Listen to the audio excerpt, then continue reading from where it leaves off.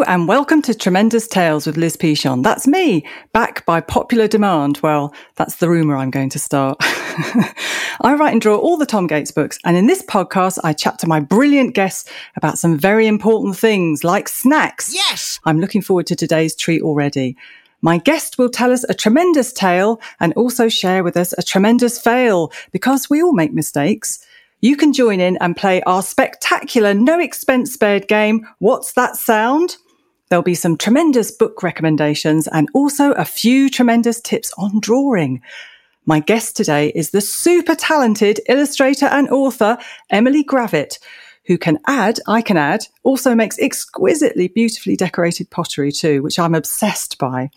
I'm going to need a big breath to tell you about her numerous awards, so here goes. Emily won her first award by studying illustration at Brighton School of Art.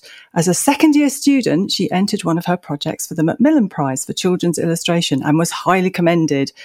The following year, she won the prize by entering 2 books that the judges ranked in first and second place. Wow! The winning title, Wolves, was published by Macmillan's Children's Books and went on to win the Kate Greenaway Medal, the Boston Globe Horn Book Honour Award for illustration, and was also a runner-up for the Smarties Prize.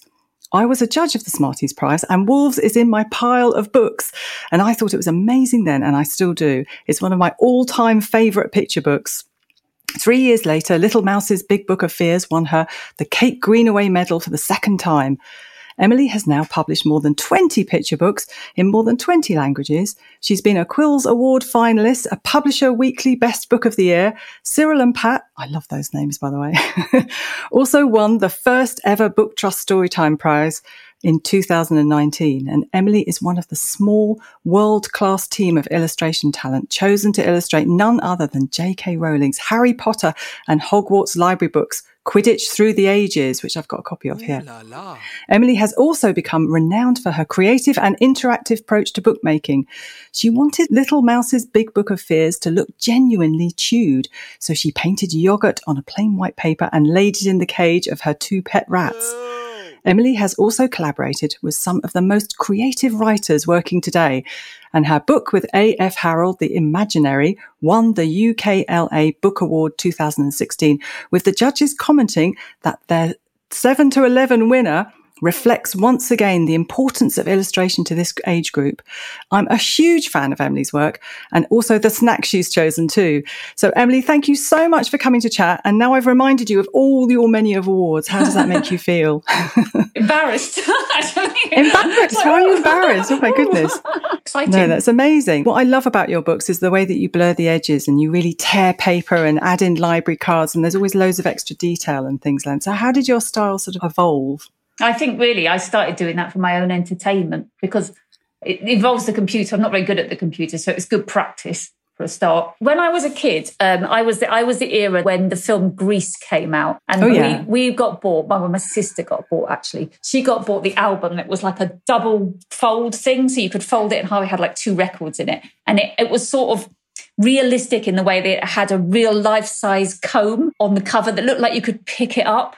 And I remember that. Do you remember that? I thought it was really cool. And I really always wanted to do something like that you looked like you could lift off the page and was a real thing. So I think that's why I started doing that. What kind of books did you used to read then? What kind of, were you a comic reader? Did you like drawing when you were younger as well? Oh God, yeah. I loved drawing. And I did have quite a few picture books because my dad was a technician at Brighton Polytechnic, and the teachers at the time that he was working there were John Vernon Lord and Raymond Briggs. So he used to bring home their books for me. So I sort of was around picture books quite a bit, I think. I was bought them, which was nice. Yeah, it's that memory, isn't it? I've still got picture books from when I was really little as well. And I think the ones that you really love, you still keep and you really cherish. Who would you do? Honestly, I remember I mentioned in the introduction that I was a judge on the Smarties Award. And, you know, you get sent all these amazing books. And I remember coming across your book of Wolves and just going, oh, this is amazing. This is the kind of book that I wish that I would have done.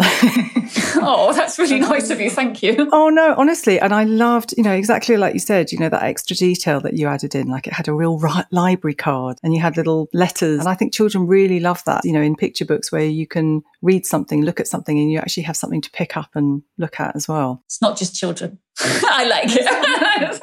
I think I love. Absolutely right. Yeah. No, I mean, we don't really write. We're not doing it necessarily just for children. No, not at all. Entertain ourselves. I'm not doing it for children at all. And I think I'm always doing it for me. I think I always have.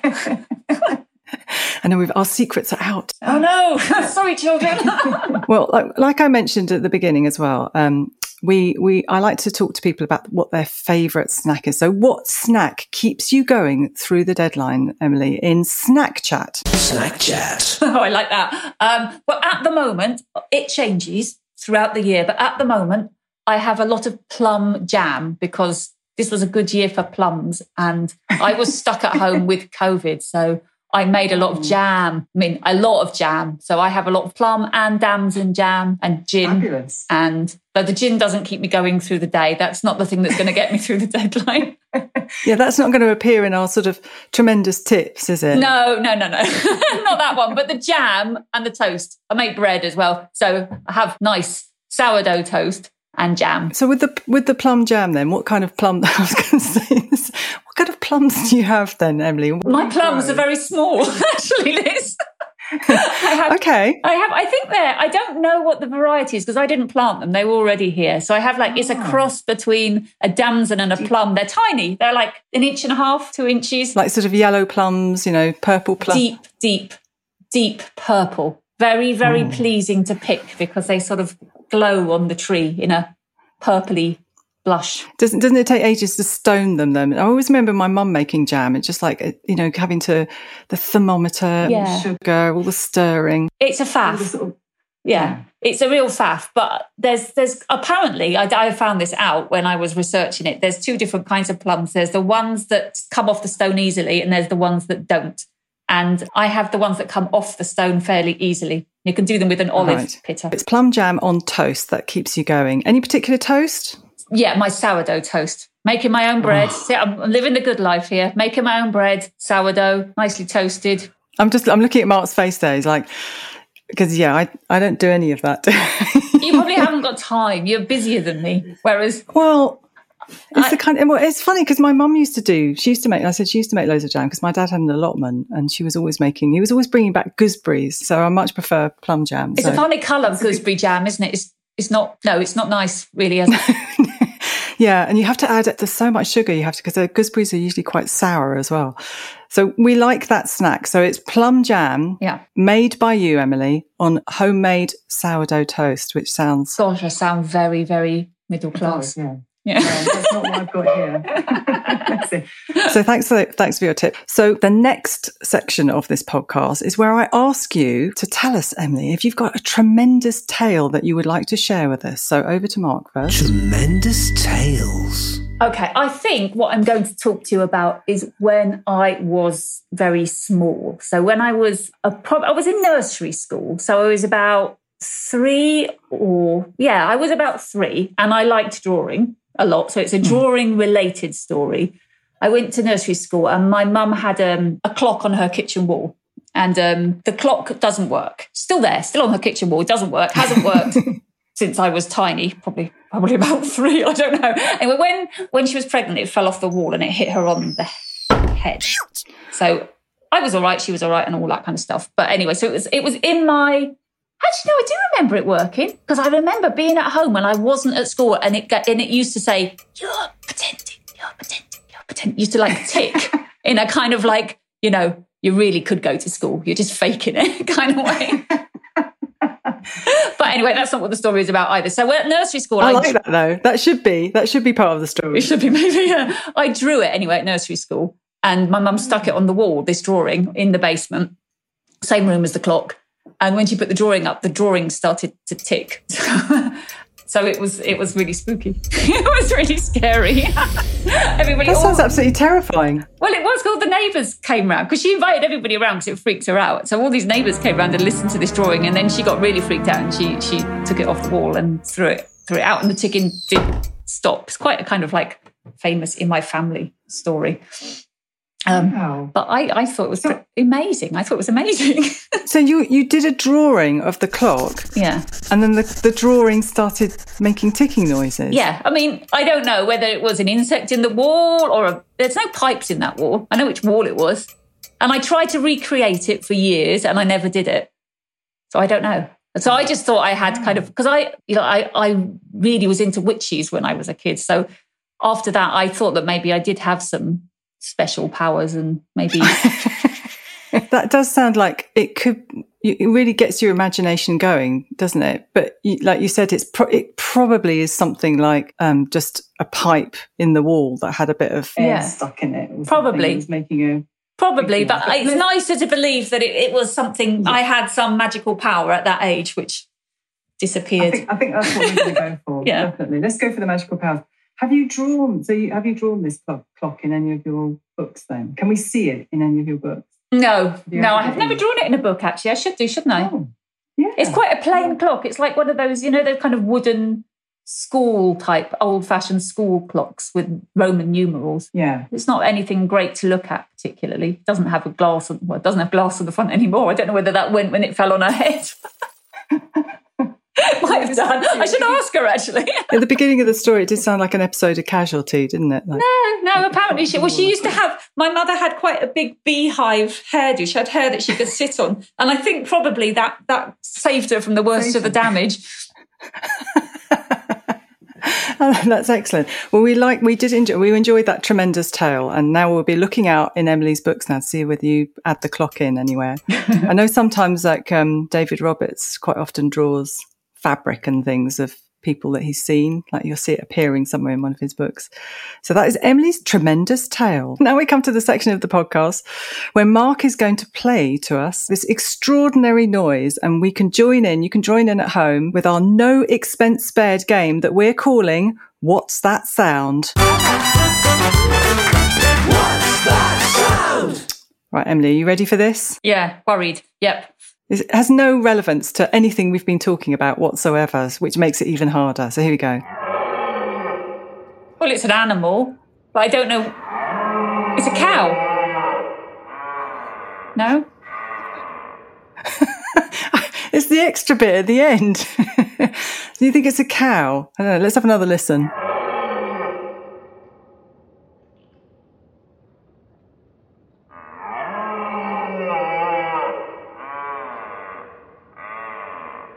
If it's a cow, it sounds like oh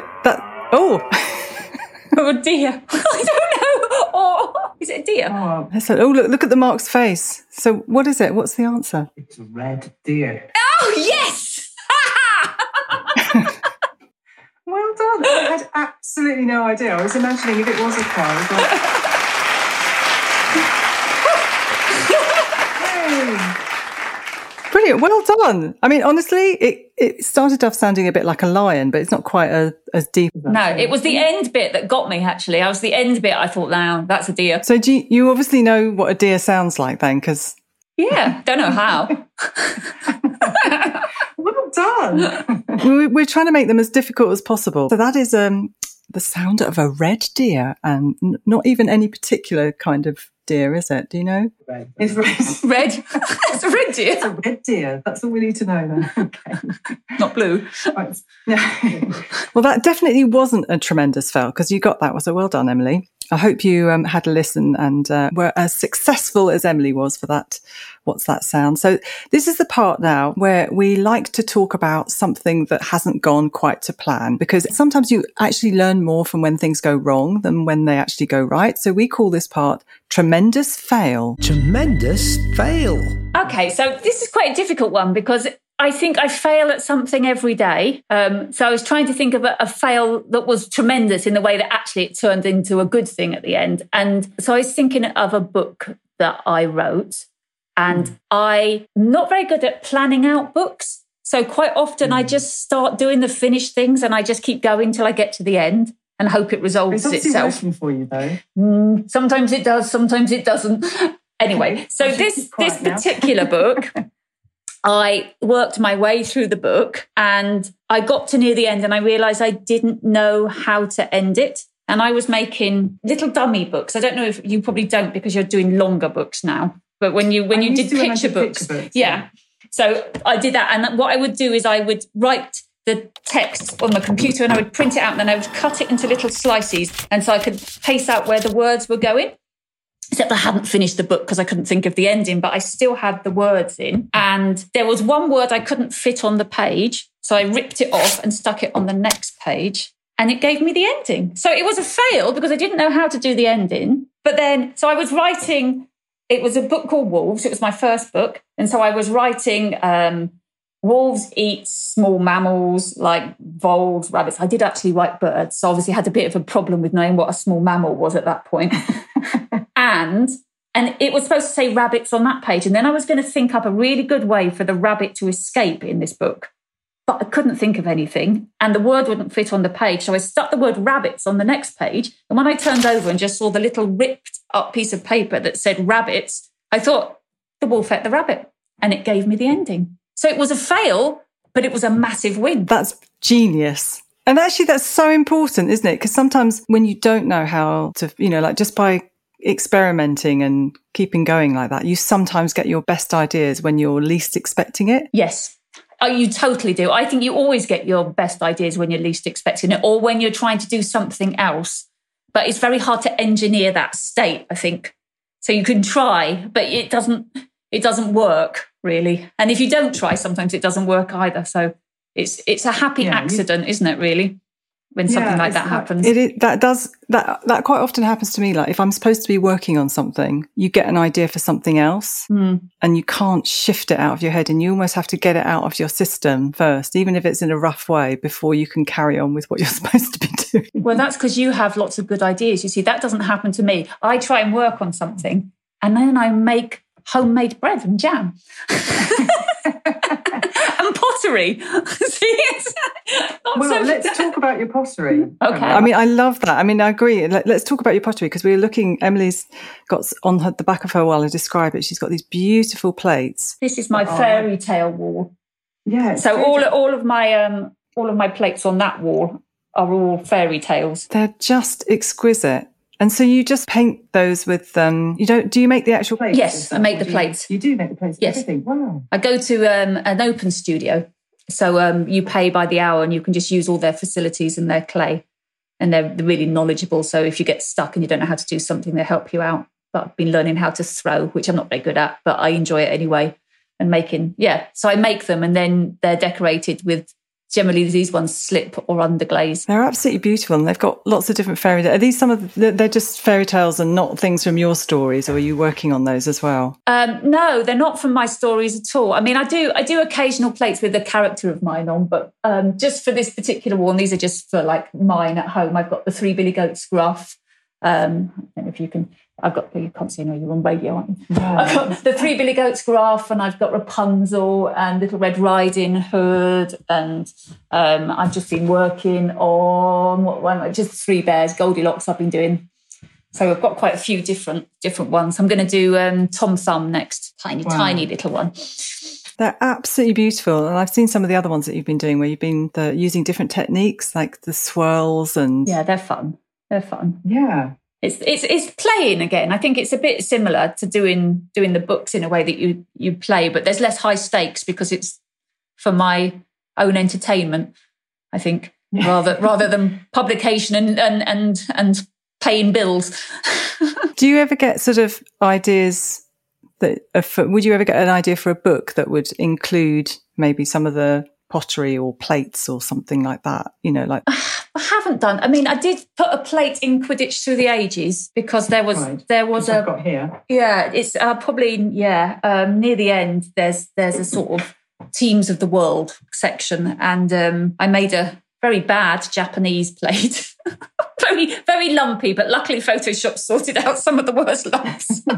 It's really interesting though, isn't it? Because even though you do painting and, you do illustration work, it combines so many different things. It's collage, it's text, it's, and just because you're doing one kind of creativity, like doing the plates, you do all different types of things as well. So it's not just one form of creativity, because, like I like doing the stories and drawing on things as well, like drawing on shoes, like making things to wear. And were you always interested in that before?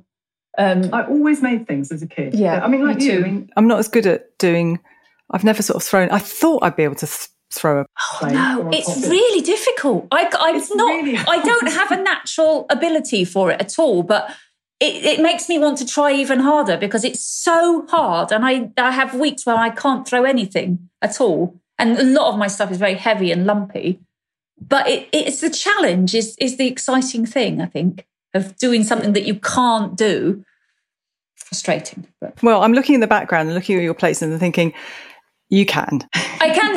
I'm also getting better at plates, but I think it's because they're low down. When I try and bring anything up tall, like a vase, I mess it up. But I think I've always liked doing 3D things. I did some welding this summer. I haven't welded anything for years. And that was really good fun. And I just thought, and I remember when I was at school, I wanted to, I did metalwork, which was very like at that point in the 80s, they always tried to discourage girls from doing metalwork for some reason. They always wanted you to do sewing instead. And I did metalwork and I loved it. And I always thought, I want to be a kind of blacksmith or something. And of course it didn't happen, but I love all that kind of 3D making things. In my school, you got the opportunity, I think of the first 3 years we'd swap around. So they did have metalwork and woodwork and then when it came to sort of choosing your exams, I really wanted to do woodwork. And this is really bad for me, actually, but I would have been the only girl doing it. Yeah. And I just didn't. I was like, do I really? So I ended up doing sewing. Oh, no. This is exactly, because they took me aside and tried to talk me out of metalwork. They said, you'll be, there's only one other girl that's doing it. And I don't know why she was doing it, because she was terrified of drills and facing her fears. She was absolutely petrified of tools. So I had no idea, but I didn't care that I was the only girl. I enjoyed it. I was better than the boys at it. I've got a couple of things that I made in metalwork, but none of them were any good. No, mine weren't really good. Yeah. But that's not the same now. But they weren't really. Well, I'm very glad. Like we always say, that anybody should be able to do anything that they want to. So I'm glad things have changed. Exactly. Yes, thank goodness. We've gone from your tremendous fail. I know that we've got very creative listeners, a very talented bunch of people that listen to the podcast. So can you give us any tremendous tips on drawing or anything that you'd like to share with? I think for drawing, when I was a child, both my parents were really arty, so they were very encouraging. But I think I did a lot of observational drawing. And I think, though most of my drawing now is from my imagination, I think because I did such a lot of observational drawing of random things, shoes and chairs and not horses. I didn't really have many horses around me to observe. Horses are difficult. I actually quite like drawing horses. Do you? Yeah, I do. There's something about them. They're just quite pleasing. I think, if you do lots of observational drawing, then I think it is good for your drawing skills. But I don't carry a sketchbook around or anything. I mean, keeping a sketchbook is really good, and I have my sketchbooks for working in, but I don't carry one around with me anymore. I think I did at some point, but to be honest, I'm normally too busy. Do you take photos of things? Take lots of pictures? Yeah, I do actually, yeah. I do take quite a lot of photos. And then you can store them up or forget about them. That's exactly what I do with my photos. Don't we all? Absolutely. Or I can't find them, like I'm not very okay. So I'll take a picture of something and I think, that would be good. And then you're just scrolling through your phone for hours. Yeah. Trying to find the picture. I know. It's terrible, isn't it? Just got millions of random kind of like, that grey sky looked really dramatic, but actually now it just looks like a grey day I've taken a picture of. I think that's a really good tip though. Keeping a sketchbook or just doing drawings of real things. Yeah, and not judging them. So do them and don't expect them to be perfect, because you never get to that point where the thing's perfect. Just do them and think, right, I've done it. And then move on, do another one. That is an excellent tip, and one I'm going to learn from as well, I think. We all could learn from that one, couldn't we? Yes, overworking. Thank you very much for that, Emily. So also, do you have a tremendous book that you would like to tell us about as well? Do we have a book ident? Tremendous book. Well, I think I'm going to go for my favourite when I was a kid, which is my favourite picture book, which was A Giant Jam Sandwich, John Lord. And this book is pretty amazing. I think he does these very intricate illustrations that have loads and loads of detail in them, and they have running stories. So stories that aren't the main story, but you can follow going through. And it's just very funny. It's just about a village that gets attacked by wasps, which I'm quite scared of wasps. So I don't know why I find it so appealing, but I really, really do. And it's all in rhyme. So it's nice to read out loud. And I have my 1973 copy or whatever it is. Perfect. And that ties in very nicely with your tremendous snack as well. Oh, yes, it does. Of course it does. Yes. There you go. How neat. So we'll be putting all of Emily's choices up on the podcast with a link to Emily's website and all the books and everything that she's been speaking about. So now is the chance. We've heard from a wonderful book.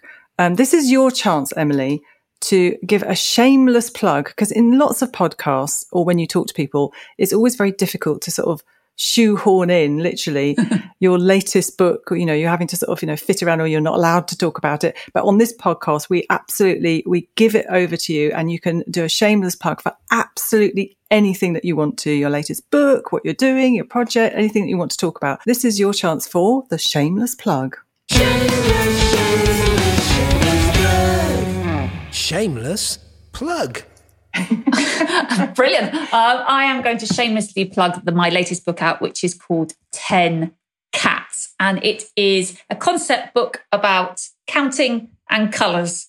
And I think you can guess that it has 10 cats and colours.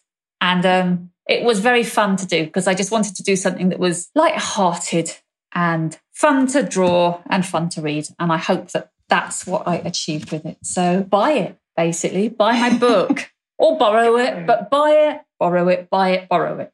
Please. Thank you. Have you got cats then? No. No. Of course not. But the next book out after that is going to be called 10 Dogs. And I do have a dog. Right. Okay, excellent. So we're going to put that up then. So that's your shameless plug, which I don't think is shameless at all. So to be honest, any of Emily's books are absolutely fabulous. Like I said, I was sort of fangirling and going, oh, I love this book. I love all the attention to detail. And also you always add in like extra sort of funny, you make your books funny and really charming, and your book tidy as well. That was beautiful. Oh, thank you. So Emily, thank you so much. We loved hearing all about your snacks. We loved your tremendous tales, your tremendous fails. We loved hearing about your fabulous books. And you can hear more of our podcast with all our fabulous guests by going onto my website, which is lizpichon.com. And like I said, all the information and where you can contact and learn more about Emily and her books. And hopefully we're going to be showing some of her beautiful pottery as well. So good luck with everything, Emily. I look forward to seeing a fabulous vase. Like we're not it will only be 2 inches high. An enormous vase, and Emily's getting really good on the pots there, getting larger and larger. Emily, it's been absolutely fantastic. I know that everyone is going to really love hearing about all your stories and your tales and your books. So thank you so much for joining us. Let's give a round of applause for Emily. Hey!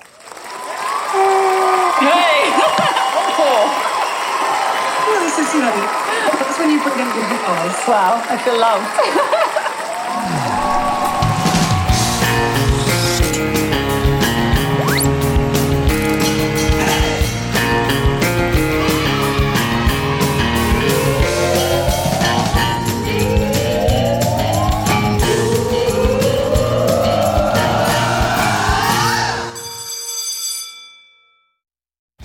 If you've enjoyed this podcast, please do like and subscribe. And I've been told that it really helps other people to find it.